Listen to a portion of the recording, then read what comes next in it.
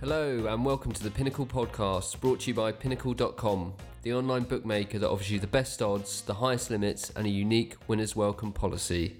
After last week's episode previewing the NFL divisional round, we thought we'd return for more of the same. Joining me again is our resident NFL expert, it's Adam Chernoff. Resident expert. I like that title.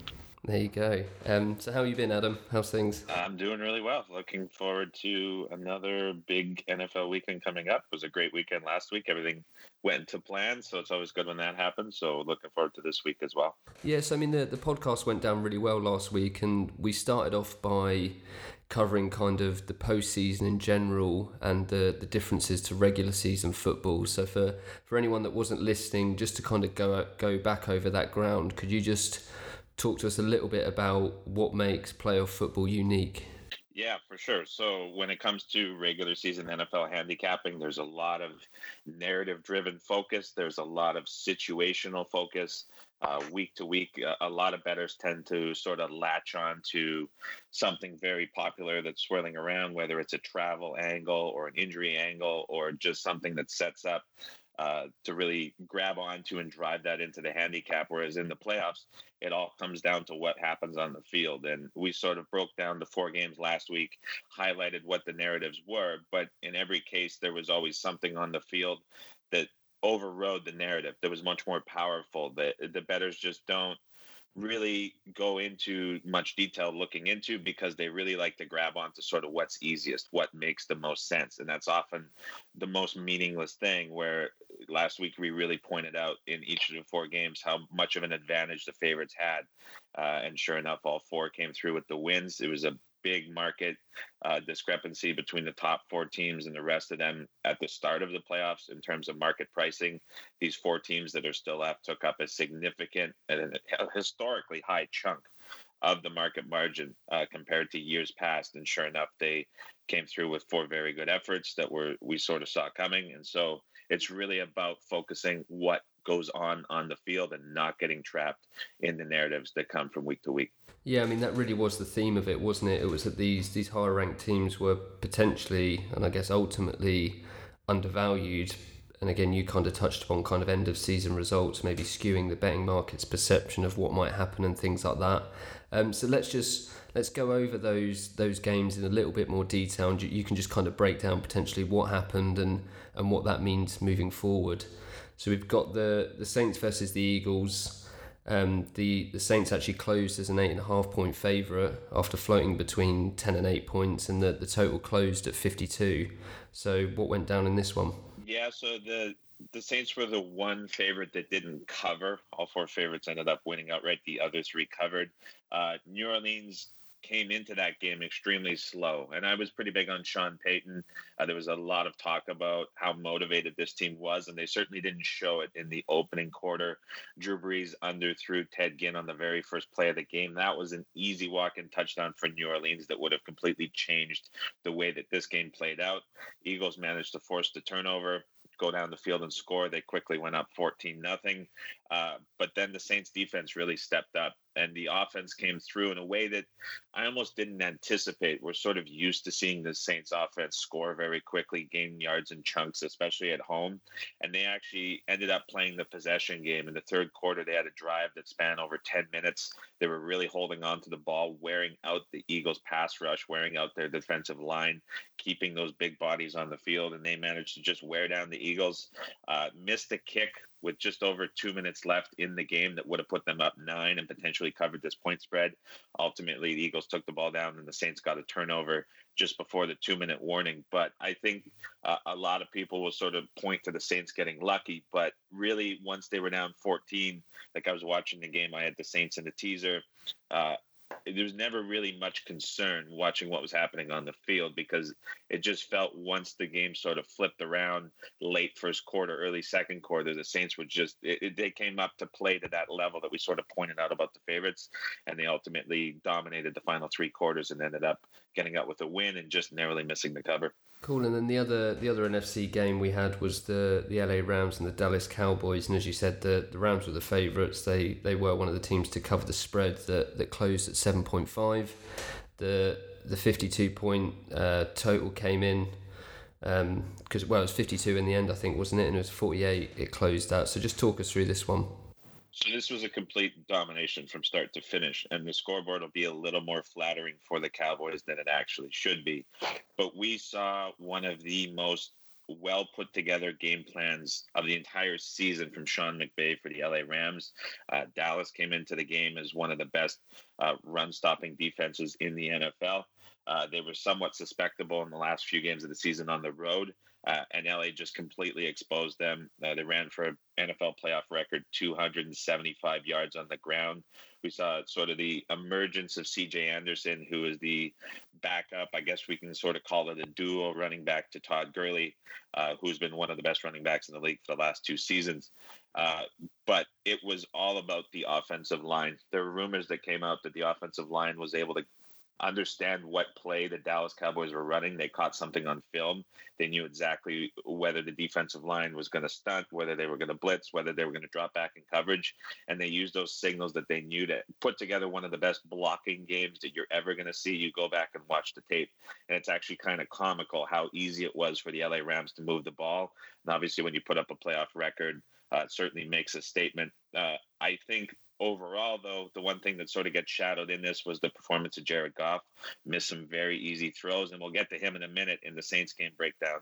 I've been very vocal about him, but the rushing dominance is going to take sort of precedence from this one and carry over into this week's game against the Saints. And then over in the AFC, we had the Chiefs versus the Colts, and the Chiefs closed at a 4-point handicap, and it did have the highest total of all the games because it ended up closing at 54 points.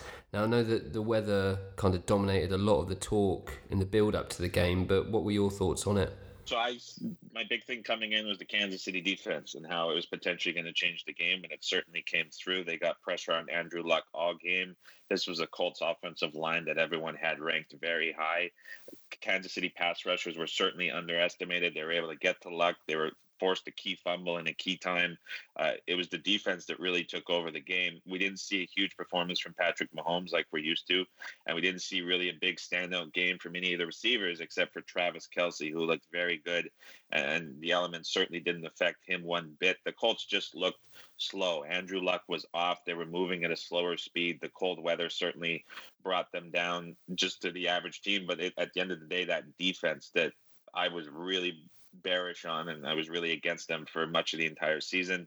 They played a really bad schedule, and then it showed when they had to step up against good competition. But big thing for me in this one that sort of gets missed was Kansas City had a number of opportunities to put this game away late in the second quarter, throughout the third quarter, and they failed to do so. And the scoreboard sort of illustrates a pretty comfortable win for Kansas City by 18 points, but it should have been significantly more than that. So whether that's Indianapolis just being a really overpriced team heading into this, or Kansas City failing to take the opportunity to close out an opponent at home, not sure really which one overpowers that, but it probably could have been a lot worse than 31-13. And then finally we had the Patriots versus the Chargers. Now, as we've said, it might have been narrative, but the Patriots seemed to have their doubters ahead of this one. But I mean, they easily covered the 4-point spread, and the over sailed in as well. The over ended up closing at 47.5. So can you just give us a little bit of your thoughts on this one? Well, this was just an embarrassment for the Chargers. And last week, you and I talked about how big of a coaching mismatch this was, and it showed. I mean, Anthony Lynn knew what the Patriots were doing late in the first quarter, and he didn't adjust for the entire game. He just let the Patriots keep doing the same thing over and over. When a running back has 15 receptions out of the backfield and you don't do anything to switch out of a zone defense to try slow him down somewhat, I mean, that's high school stuff right there for a coach to able to manage. So we really highlighted Anthony Lynn's incompetence, and it certainly showed through in this one. No adjustments made whatsoever by the Chargers. LA, they gained much of their yards, put up 14 points late in the game in garbage time when this game was certainly out of reach. So 41-28 is absolutely flattering for the Chargers. This should have been a 25, 30-point win for the Patriots if we're judging off what goes on the scoreboard. it's hard to sort of carry in the Patriots as being as good as they look, because I just think that against any Andy Reid coming up this week, it's not certainly going to be this easy, and you're not going to just get a game where you can do whatever you want for 4 full quarters, and that's exactly what the Patriots got last week against the Chargers. I mean, that's some great kind of condensed analysis of the 4 games. There's obviously a lot more to it than that. Is that kind of, as we head to the next round of games, is part of your approach to go back, rewatch the games, learn things, see if there's anything you've missed, or is it you can get everything you need from that first initial viewing? Well, I rewatch the games because I don't have any particular hobby outside of sports gambling, so it's certainly something I put in every single time. There's definitely an element that you can take from the games that you saw a week ago. Both of these conference championship games are rematches of games that were played in the middle of the NFL regular season, so there's an element to watching those as well. But the big thing for me when I rewatch games is when you watch something live, you're sort of in the moment and you're watching it and you're following along and you can pick up things here and there. But the rewatch is really to determine what happened more so than how it happened. You get a really good sense of the how when you're watching the game live, and you can sort of feel that. But then when you go back and you rewatch it again, you really get to pick out little things here and there that show why a team won. So knowing why a team won really allows you to evaluate what the score showed as well as what the box score said. And it allows you to sort of pick apart little pieces that may sort of make the box score that a lot of people look at and base their wagers off of that don't go very deep, that have a say in the market because the NFL is the NFL and there's so much handle. But it really allows you to sort of parse that stuff out and get a much more accurate read on the games and sort of what they mean. And how granular are we kind of getting with the analysis that you're doing? I'm imagining you now with a notepad and pen, kind of scrabbling notes down as the game's going on. Is that what's happening, or is it a bit more relaxed?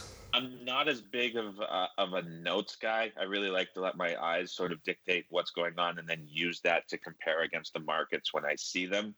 I find when you do get into the notes, you sort of get focused on really small things. And when you have a giant notebook with a list, it really becomes hard to estimate how maybe 30, 40 things all come together and affect the price. I find when I do sort of the notepad approach, I really get keyed on a couple things. And one that stood out from the Rams game was how their tight end Higbee was essential in coming across the line and putting together some good blocks. And the Rams do this motion move where they have either a wide receiver or a tight end coming right behind the quarterback when Goff is under center, or when Goff is in the shotgun coming between them, and sort of pulling the defense over. And you see little things like that after the game happens. You see it happening, but it's so quick that it's hard to sort of key in on it with the camera angles. But when you go back and watch it, like if I were to write something like that down, it was really great to watch because you don't see it often, and the Rams executed it to perfection.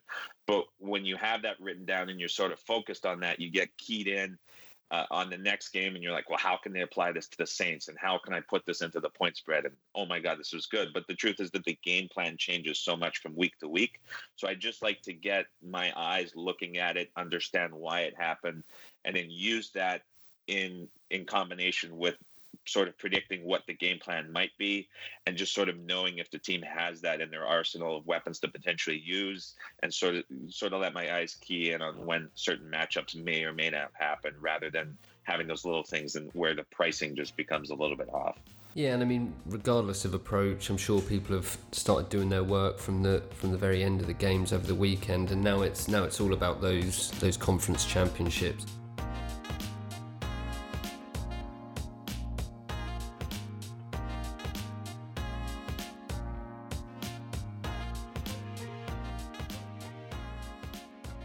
First game is the LA Rams travelling to the New Orleans Saints. The Saints are the first seed. They're a 3.5 point favourite, and it looks like there's going to be points aplenty because the total's currently set at 56.5. So how do you see this one going? So, as I mentioned earlier, these are both rematches of games that happened earlier in the regular season. So there is sort of a precedence for what this market should be. Looking back at the Rams Saints, they played way back in week 9, which was early November. The Saints were at home, so it's the same venue. The Saints were 1.5 point underdogs, and the total was 57. So we're seeing a 5 point adjustment here on the point spread, and the total's right where it was in that game. So despite there being a 70-point outburst a few weeks ago, the market has decided to come out with the exact same price. Given the playoff circumstances, I think that that's certainly warranted. Given how the Saints have finished the season, I certainly think that this move is warranted as well, with the big adjustment there at the moment. So I think that this point spread is pretty fair. That's right where probably the Saints should be priced. We're seeing some Rams money come in right now. I'm sure the Pinnacle bet share would suggest the same. Going to be heavy exposure on the Rams in terms of the money line. Probably going to see some under money come in as well. Just looking at sort of the two games, you've got arguably the two coaches in the NFC who stand out the most, Sean McVay for the Rams, Sean Payton for the Saints. I was big on Payton going into the Eagles game, somewhat disappointed. So I think there's an element of that has to be carried in here, where it really becomes a tactical matchup where the two teams know each other, they played each other, and it becomes a question of how much of the previous game plan can be installed into this game plan. You look at the Saints overall, extremely good on the offensive line and the defensive line. They rank in the top 3 for both of those categories. They're very good at stopping the rush. They had a very unfortunate injury to Rankins, who's one of their best defensive run-stopping options. So that's certainly going to factor into this game quite a bit. But when it comes to stopping the run, the Saints can really step up and force teams to have to adjust with that game plan. So as I mentioned in sort of the recap, the big thing coming into this one was how the Rams set the rushing record in the playoffs. They ran 275 yards against the Cowboys. So I think that sort of is going to be carried into this game from much of the market pricing. And now you have a team that just coming off the NFL rushing record against the best run-stopping defense in the league for the NFL regular season, but also the best run-stopping defense left. So there's going to have to be a big adjustment from Sean McVay, or rather a big decision. Does he continue to use the duo of Anderson and Gurley to attack the Saints defense, or does he go to the passing game and come up with different options there? If you look back to the earlier meeting between the two, Rams didn't have much success at all rushing the football. Gurley had less than 80 yards, and there weren't any other significant rushers either. So they were not able to run the ball on the Saints in their first matchup. So is something going to change in this one? Is McVay going to be able to put together a game plan that opens up the run on 6 days' notice? I'm not so sure he can. I think we're going to see a lot more of Jared Goff, which isn't necessarily a good thing. I've been very vocal on how when he's on the road and it comes to big games, especially late in the season, he is not the quarterback you want under center. I labeled him in week 4 as the biggest liability for the Rams late in the season. And I took a ton of heat for it. I said he was not the quarterback you want on your team when you have to win a game late in the year against elite competition. And I got absolutely smashed for it. But then sure enough, late in the year, we saw him lose some key games. He didn't come through in December. He went on the road to Chicago. He looked cold. He looked lost. He couldn't complete a pass. And then you look at his home road splits overall. At home, he's an above average quarterback to elite in every single category. When he gets on the road, 49% passing success rate. That's league average. His yards per attempt go down from 8.8 yards per attempt to 7.5. That's elite to average. His passer rating goes from 110 to 76. That's elite to well below average. His interceptions go from 4 at home to 9 on the road. So again, from elite to below average. And then his explosive passing, 14% to 10%. So those big gains that come in chunks, not there. His passing TDs, 22 at home, just 10 on the road. So he's a significantly different quarterback when he's away from home than when he's playing in warm, sunny LA. Saints, home field, fast surface. You get one of the loudest crowd environments in the NFL. It becomes a lot harder to audible, a lot harder to change the play. That becomes problematic for Goff. And if the running game is not there, Jared Goff relies on the heaviest amount of play action, which is, for those maybe listening that aren't the biggest NFL fans, it's the fake handoff that sets up a pass downfield. When the run game's not respected by the defense and the defense is comfortable, then you don't get guys biting on that play fake. And you have the coverage unit stay back and stay with their assignment, and it makes the play action fake less effective, and then the pressure still gets to Goff. When Goff's under pressure, his numbers drop even more. So if the Saints can get pressure and slow down the run game, Goff on the road, not a winning proposition. Now, on the other side, it really becomes a question of what kind of Saints team do we see? We've seen the Saints team that blows out teams, scores very quickly at home. As we know, the opposite splits apply for Drew Brees, where he's on the road, not very good. When he's at home, he's at historical numbers this year. Against the Eagles, we didn't see that explosive, historic offense that we're used to seeing at home. We saw this possession first, run the ball, use a lot of the game clock, methodical drives. They had a 10-minute plus drive in the third quarter against the Eagles to completely turn that game around. The Rams have very good pass rushers up front, which we did not see against the Cowboys. The Rams sold out to stop the run against Dallas, and they did a very good job, but they didn't hit Prescott once. The only sack on Prescott was by his own offensive lineman, who hugged him in the third quarter to keep him from falling over. So if the Rams can't get pressure on Drew Brees, we saw what happened when the Eagles can't get pressure. Drew Brees has time in the pocket. He steps up, finds Michael Thomas. Michael Thomas went for 220 yards against the Rams in the first meeting this year. There's not a cover corner on the Rams team that can stay with Thomas.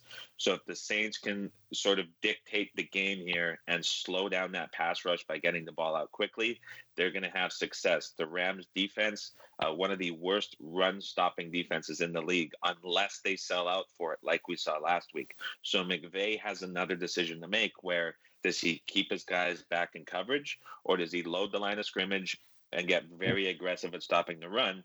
But then you leave Brees and Thomas, and now Ted Ginn, who emerged as a receiver after a long injury. He came out last week, almost had a very big play to start the game.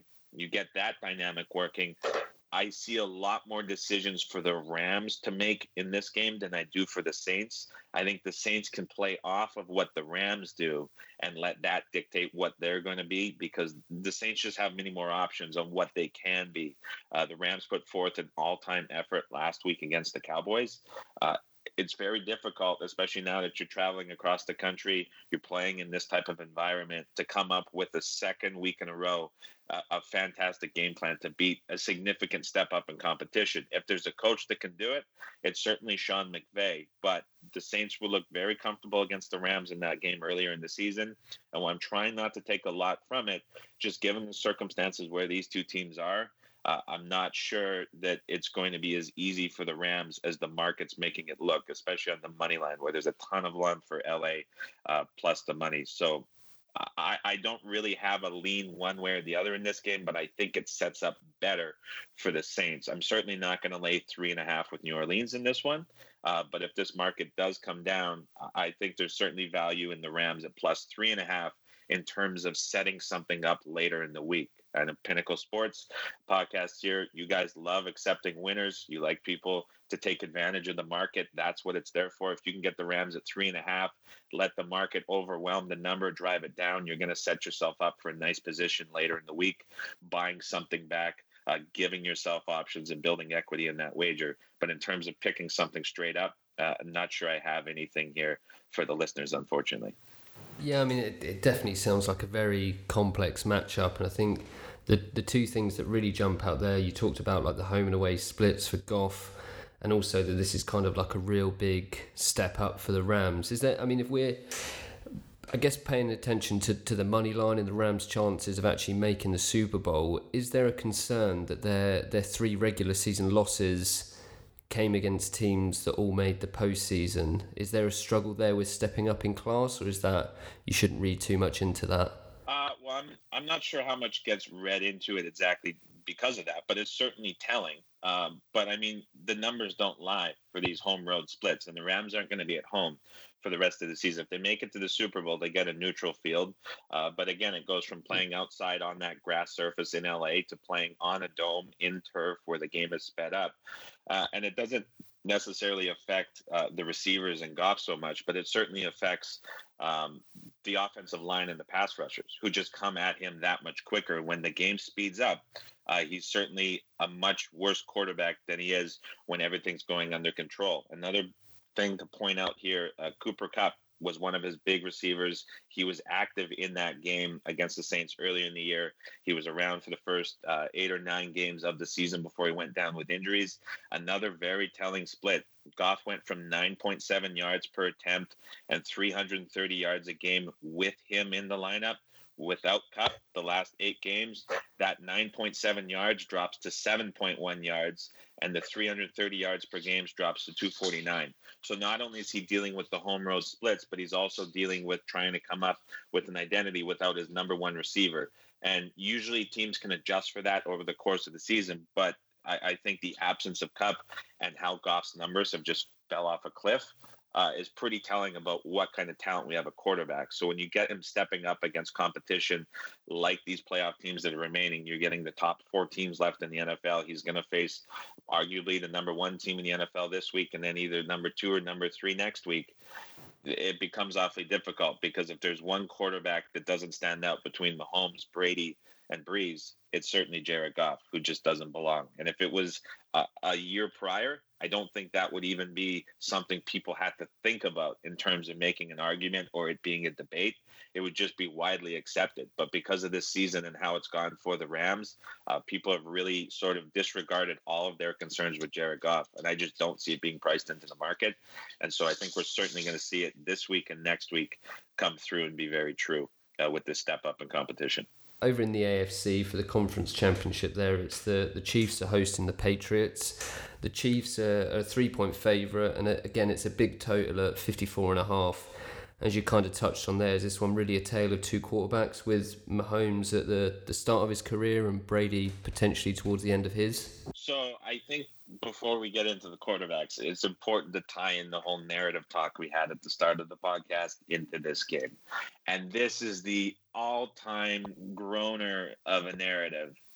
I don't know what it's like over in the UK, but growing up in Canada, when it was an extremely cold day, we would go outside and say, oh my God, it's cold. Or the weather report would say, yeah, it's going to be cold today. All of a sudden now that there's a temperature drop in Kansas City, there's a cold front moving in. So it's going to be below, like it's going to be cold in Kansas City. There's no way to doubt that. But it's been dubbed the Arctic chill. And all of the news outlets and the sports channels and all of the radio shows over here in Canada and the United States are talking about this Arctic chill blizzard that's blowing into Kansas City and how it's going to be minus 10 degrees Celsius and it's going to be deathly cold. And there's people love this in terms of bettors within the market. They love to attach themselves to these cold weather narratives. When it comes to the pregame show, all the sideline reporters are standing there with a microphone and these giant jackets and toques, and they just go crazy for this narrative. And we're seeing it in the market. This total opened 57. It's now down to 54 because people are betting on a forecast 96 hours away from the actual kickoff of the game. We saw last week 2 very powerful weather narratives, one in Kansas City again and one in LA. The big thing about Kansas City was how there's all this snow and nobody's going to be able to run on the field and everyone's going to be slipping. By the time the second quarter started, all you saw was green grass on the TV because the snow stopped. So in terms of the LA game, it was, again, the reporters and all the TV networks who were going crazy. There were videos being posted at 9 a.m. of these NFL reporters sitting on the sidelines with their feet covered in water because there was so much rain and nobody can have grass that grows at any consistency in the whole state of California, let alone a stadium that has all this money behind it to make sure the field's in good condition. And then like 2 hours later, the halftime performer recorded a video of him in the middle of the field wearing shorts and a t-shirt and it was sunny. So these weather narratives get blown so far out of proportion when historically the only weather element that's proven to affect betting totals and the results of NFL games is wind. And there's a brilliant article on Pinnacle in the article section about how wind affects totals. And unless it gets to 20 miles per hour, we don't see a significant drop off in terms of scoring in NFL games. And if there's 2 teams that know how to play and have success offensively in cold weather, it's New England and Kansas City, who deal with it every single year. So I don't know why this weather narrative is a surprise, and I don't know why we've seen a 3-point move and potentially are going to see more movement in this total coming down. So to me, that's the one overpowering narrative that's just absolutely absurd when it applies to this game. Getting to the quarterbacks. So there's a couple dynamics going on here. In the first game, 83 points these teams put up. It was an offensive explosion. But what you have to look at is how the teams were able to have success.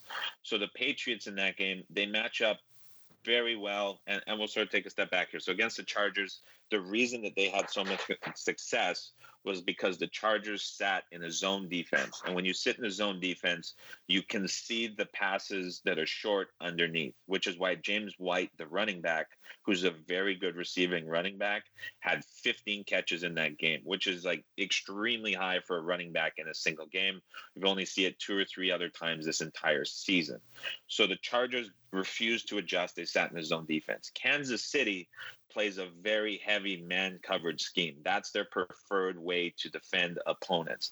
And when you play a man coverage scheme, you're able to put someone to cover the running backs and run with them and defend that running back pass, which is the most comfortable way New England likes to play on offense. The problem with Kansas City matching up against New England from a defense versus offensive perspective is New England can put multiple running backs in the backfield.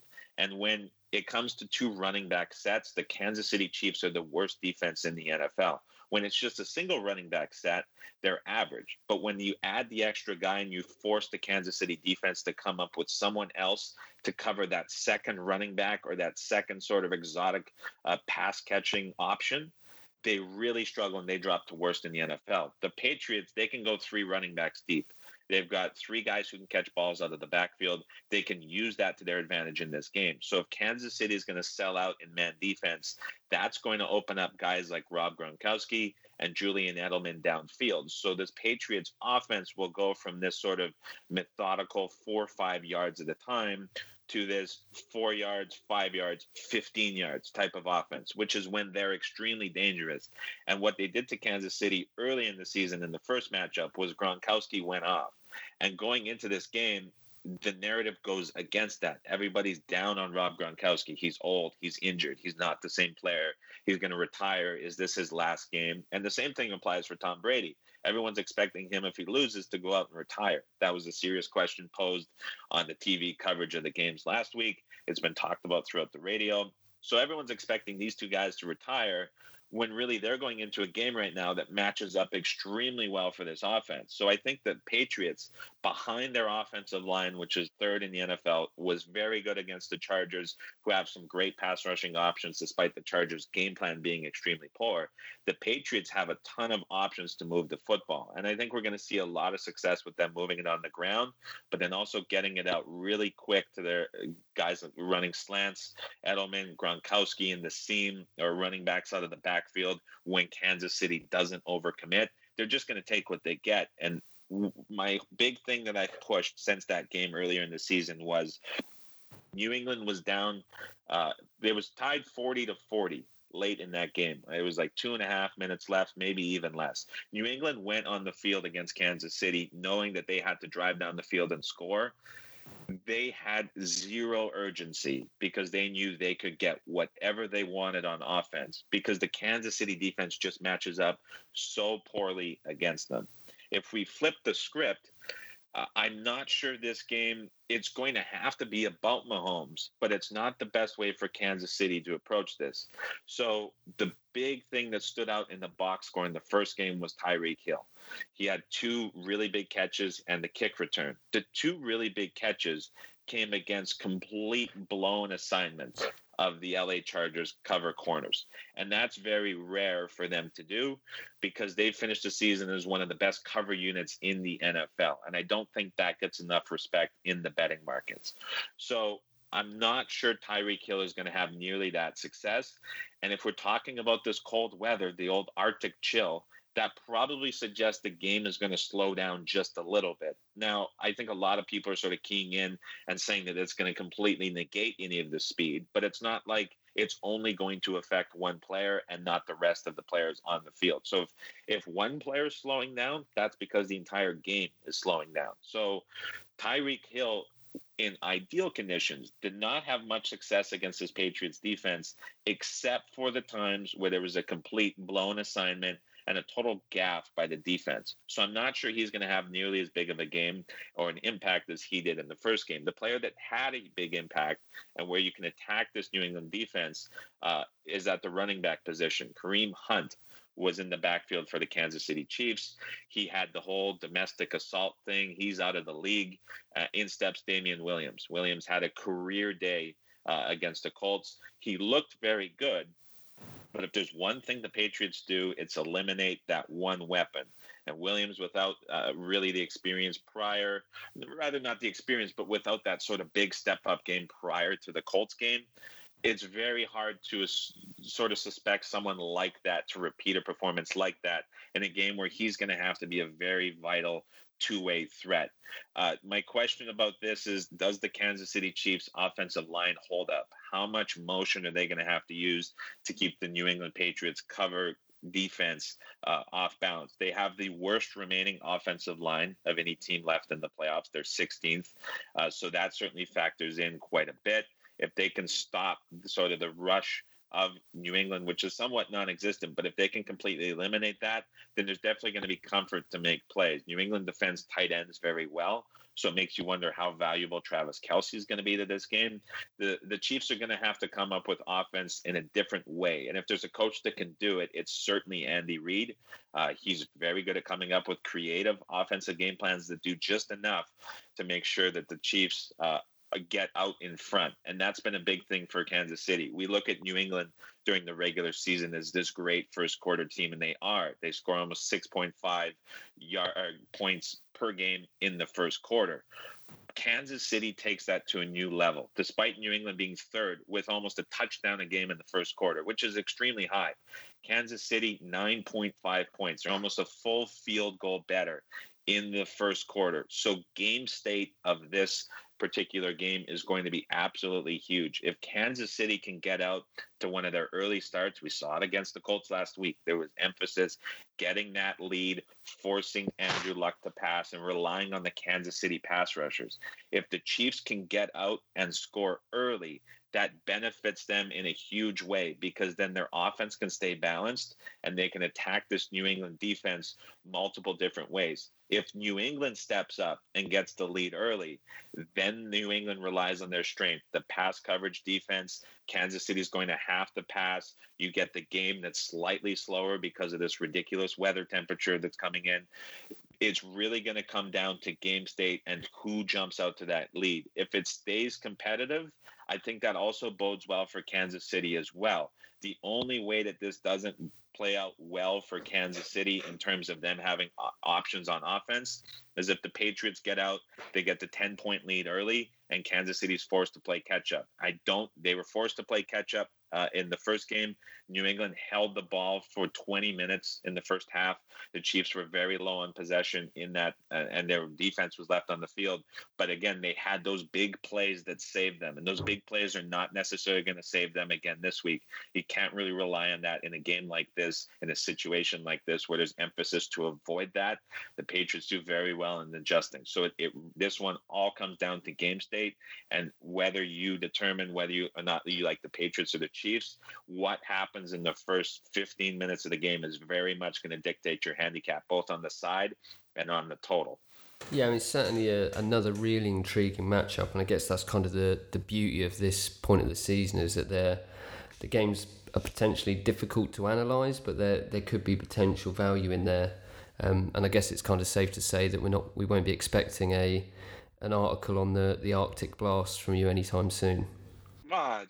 There was a big talking head, we'll call him, in the betting industry in North America. And he came out to talk about this because it was something that everyone wanted to jump on and talk about because it's getting all these clicks and these views. And he came out and posted something on Twitter. And he said, historically, there's no evidence that suggests that cold weather affects NFL games. But I've dug through this 9-game sample size over the last 40 years and determined that maybe it does. And he came up with like a 4-7 trend just to pile on this. And then there were like 1,000 responses to, oh my God, this is brilliant. Look at it going to apply to this game. Like, it's just, it's mind numbing, pardon the pun, to think that people just still fall in love with this and they can't take the next step in sort of gambling intelligence to realize that it really doesn't affect what happens on the field, and time is much better spent just handicapping the teams and taking something away from the game. Yeah, and I mean, as you rightly said, if anyone is kind of listening to this and they feel they may fall foul to that kind of narrative or punditry and stuff like that, it's the suggestion is just go to Pinnacle's betting resources, click on the football section or the betting strategy section, just spend some time reading through those, because that's when we're getting into real proper data, sample sizes, and actual looking at legitimate factors that do influence the outcome of a game. So if we kind of now, I mean, thanks for that analysis of those two games. If we move towards the outright markets, I'm just kind of interested to know if anything's changed from last week's games or anything else you kind of thought about over since we recorded last week's episode. If anything's changed with your view of the outright markets and who you think is actually going to win the Super Bowl. My biggest problem with, and I never like to not be right, because when you're right, you earn money. But the biggest problem with being right across the board is things, when you pull up the page Monday morning after the games, they're exactly like you expected it to be. And when they're exactly like you expected them to be, it's very hard to sort of find a value that's lingering behind. When there's sort of a surprise team or there's someone who's greatly overperforming that's very much overpriced, it's easy to sort of build your numbers off of that and price a market to where you can find value either at the top or at the bottom. In this case, we get the top four teams to start the postseason in terms of outright positioning within the market. They were taking up a significant part of the margin at the top of it, and now everyone else is gone. So we have the four teams that are supposed to be here. We have two games that are priced correctly. And in my opinion, we have the outright market where the teams are priced correctly, but then you get the little bit of margin installed. If you're playing at Pinnacle, you're dealing with less margin than anywhere else in the world. So if you're going to look for value, it's certainly going to be at Pinnacle. But in terms of did anything change, I don't think so, because everything played out as I expected it to in the divisional round. I still think the Saints are the best team left in the NFL. They get the big home field advantage this week. They also get somewhat of an advantage going to Atlanta for the Super Bowl in a stadium where they play once every season. So there's familiarity there. They get the fast surface this week. They would get the fast surface again next week. So in terms of being comfortable within your playing style, it certainly works out the best for New Orleans. I think the Rams have a lot more decisions to make and have to put forth a better game plan to win than the Saints do. In terms of who's coming from the other side, my prediction was whoever wins the Chargers-Patriots game goes through. I think the game certainly sets up better for New England, but I'm not sure that I love the price that they're getting both in the outright markets and this week. Not quite good enough for me. There's still the chance that Kansas City gets out to that early lead and it becomes very tough. But either of those two teams going on the road for everyone, but going to Atlanta to play the Saints, that's going to be a very tough matchup for both. So I think the market's priced correctly, and I have no change, and I don't really have any desire to back anyone in the outright markets any more than they have. Yeah, as Adam said, Pinnacle's industry low margins do obviously mean you get the best value on the outright markets than anywhere else, and they're all listed as yes/no markets. The Saints are at 2.79, the Chiefs are at 3.45, the Patriots 4.39, and the Rams, the biggest outsiders, at 4.779. I think that probably just about wraps it up for today, Adam. So I just want to say thanks again for joining us, and hopefully this weekend is as successful as your last. Hey, thanks for having me on again. A lot of fun to do these, and look forward to the games this weekend. And thanks to everyone for listening. We'll be back with a special episode ahead of the Super Bowl, so best of luck with your bets this weekend, and bye for now.